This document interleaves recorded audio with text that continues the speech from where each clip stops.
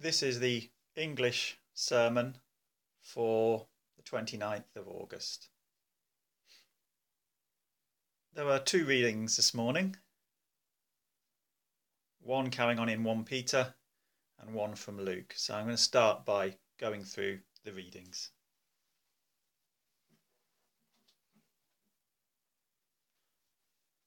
So the first reading is 1 Peter chapter 3 verses 8 to 9. And it says, "Finally, all of you live in harmony with one another. Be sympathetic, love as brothers, be compassionate and humble. Do not repay evil with evil or insult with insult, but with blessing, because to this you are called, so that you may inherit a blessing." The second reading is from Luke chapter 10, verses 25 to 37.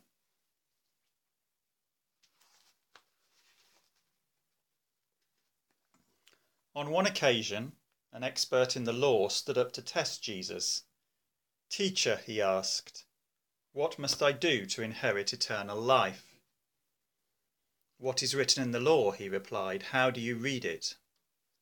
He answered, "Love the Lord your God with all your heart, and with all your soul, and with all your strength, and with all your mind, and love your neighbour as yourself." "You have answered correctly," Jesus replied. "Do this and you will live." But he wanted to justify himself, so he asked Jesus, "And who is my neighbour?" In reply, Jesus said, "A man was going down from Jerusalem to Jericho, where he fell in the hands of robbers. They stripped him of his clothes, beat him, and went away, leaving him half dead. A priest happened to be going down the same road, and when he saw the man, he passed by on the other side. So too a Levite, when he came to the place and saw him, passed by on the other side. But a Samaritan, as he travelled, came where the man was, and when he saw him, he took pity on him. He went to him and bandaged his wounds, pouring on oil and wine. Then he put the man on his own donkey, took care of him, and took him to an inn. The next day he took out 2 silver coins and gave them to the innkeeper. 'Look after him,' he said, 'and when I return I will reimburse you for any extra expense you may have.' Which of these three do you think was a neighbour to the man who fell into the hands of robbers?"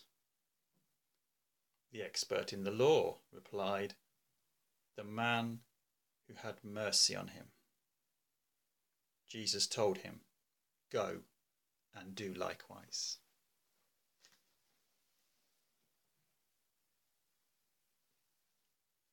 Now our sermon today is on the theme of loving each other, something that Peter here exhorts his readers to do, and something that the parable of the Good Samaritan goes on to explain what this might look like in practice. Now, I'm sure that the parable of the Good Samaritan is very familiar to most of you. It's one of Jesus' most famous parables. So the challenge for us today is to see it afresh. Allow God to speak to us about how much we are really loving our neighbours in our day-to-day lives. And what a difference it would make if the world saw us behaving on a regular basis in such a loving way. For if we say we are a Christian, you can be sure that our friends and families, our work colleagues and neighbours, they're going to be watching to see if this following Jesus stuff really makes a difference in our lives.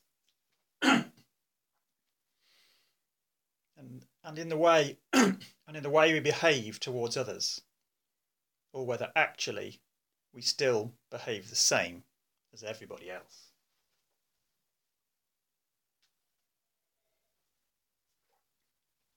What is the quote?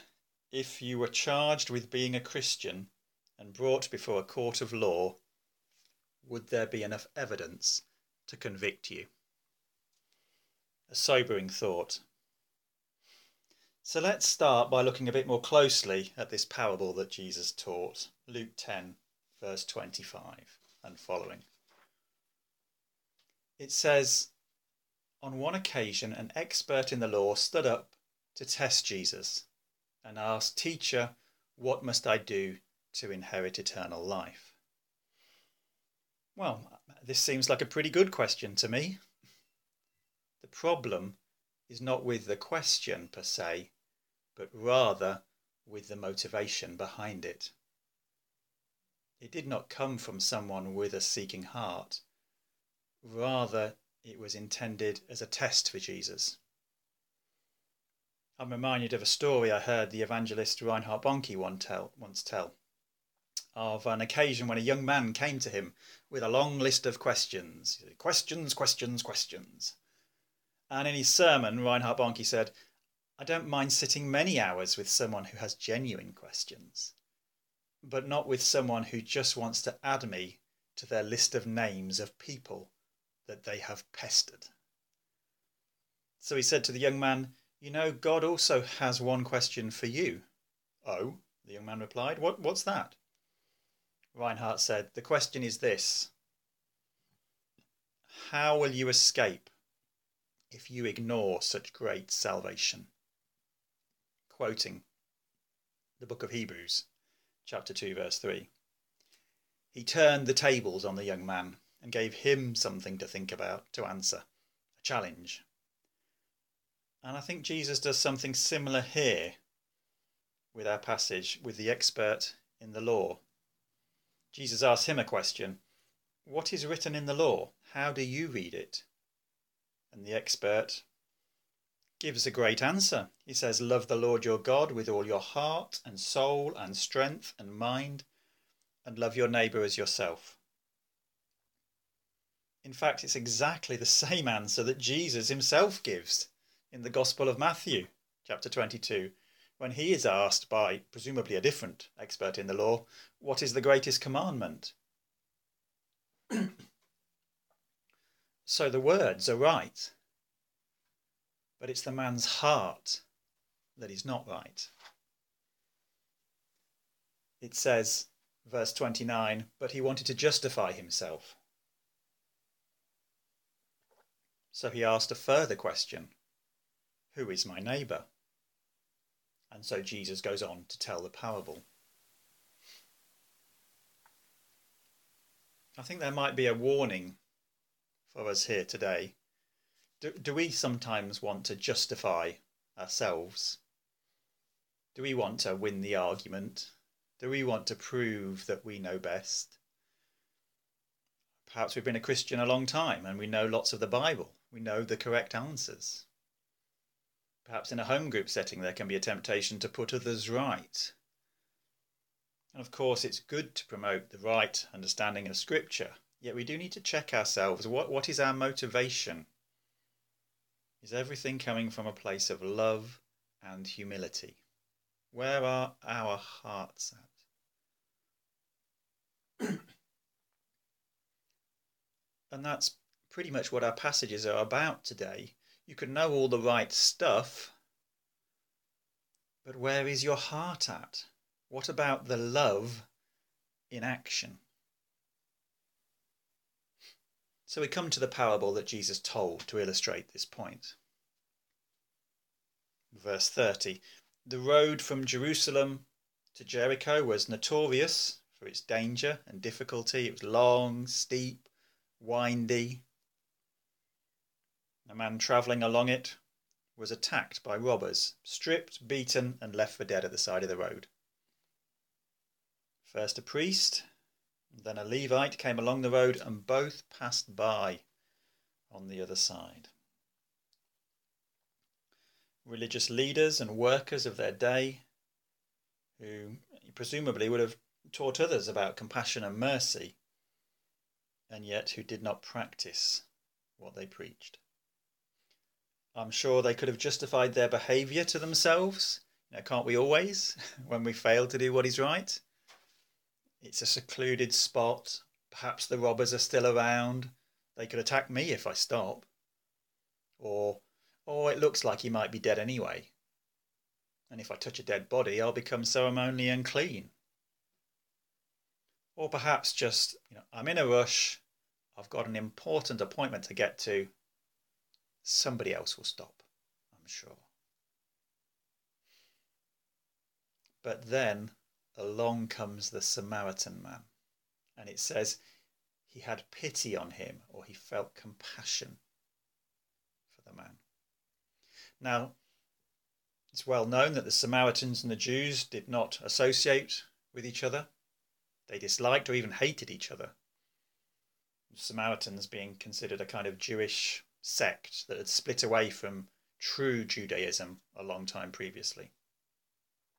And yet it was this man that showed he had the love of God in his heart, rather than the upright, religious Jewish leaders of the day, the priest and the Levite. And what did he do? Well, the important thing he did was he chose to get involved. The very first choice he made was to not walk by on the other side. Not to leave it for somebody else to do, but rather to get his hands dirty, despite the risk and the large inconvenience to himself.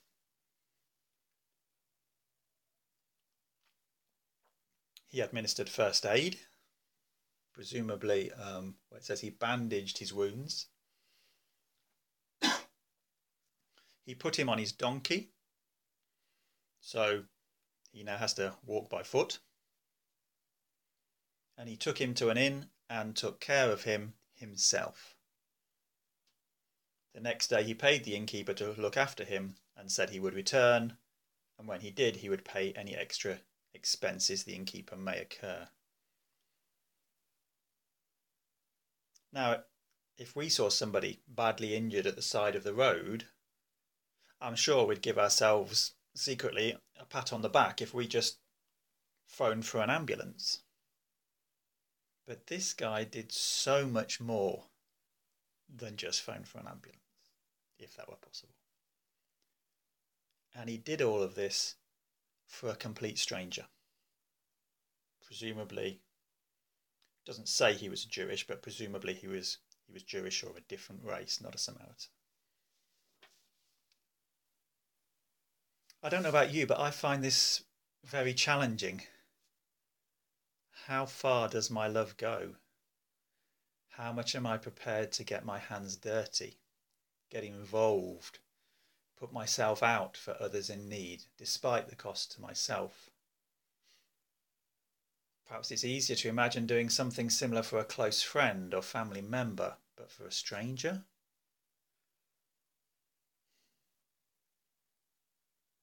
Verse 36, and Jesus asked the expert in the law, which of the three people who came by was a neighbour to the man? Well, you don't need to be an expert in the law or religious studies to know the answer to that one, do you? The one who had mercy on him, he replies. So Jesus tells him, go and do likewise. And Jesus is saying the same to us today. It is not enough to be religious. It is not enough to go to church. It is not enough to know the correct answers to spiritual questions.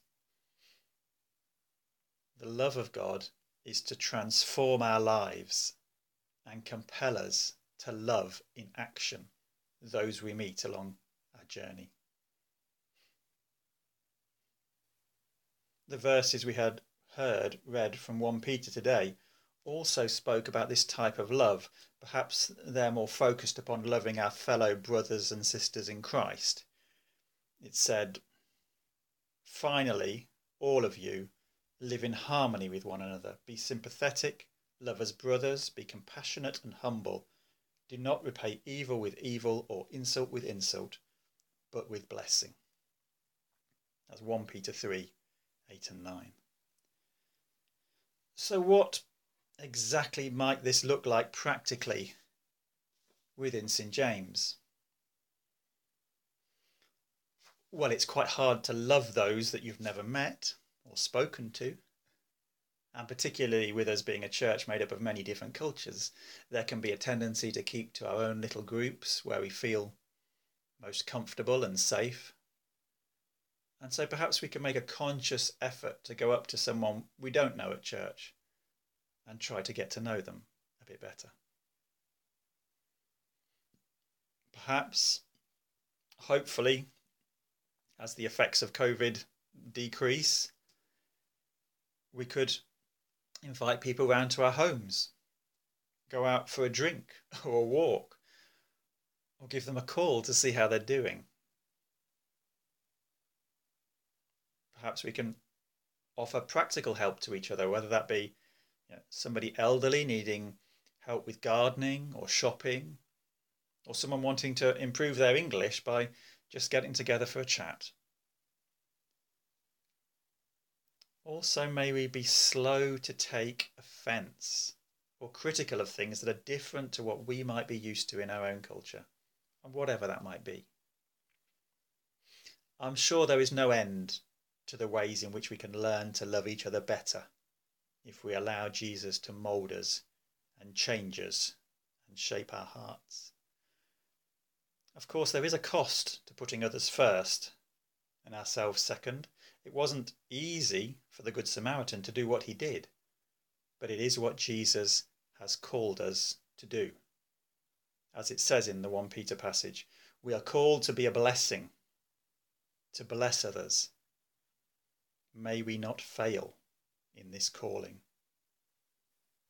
In Jesus' name, amen.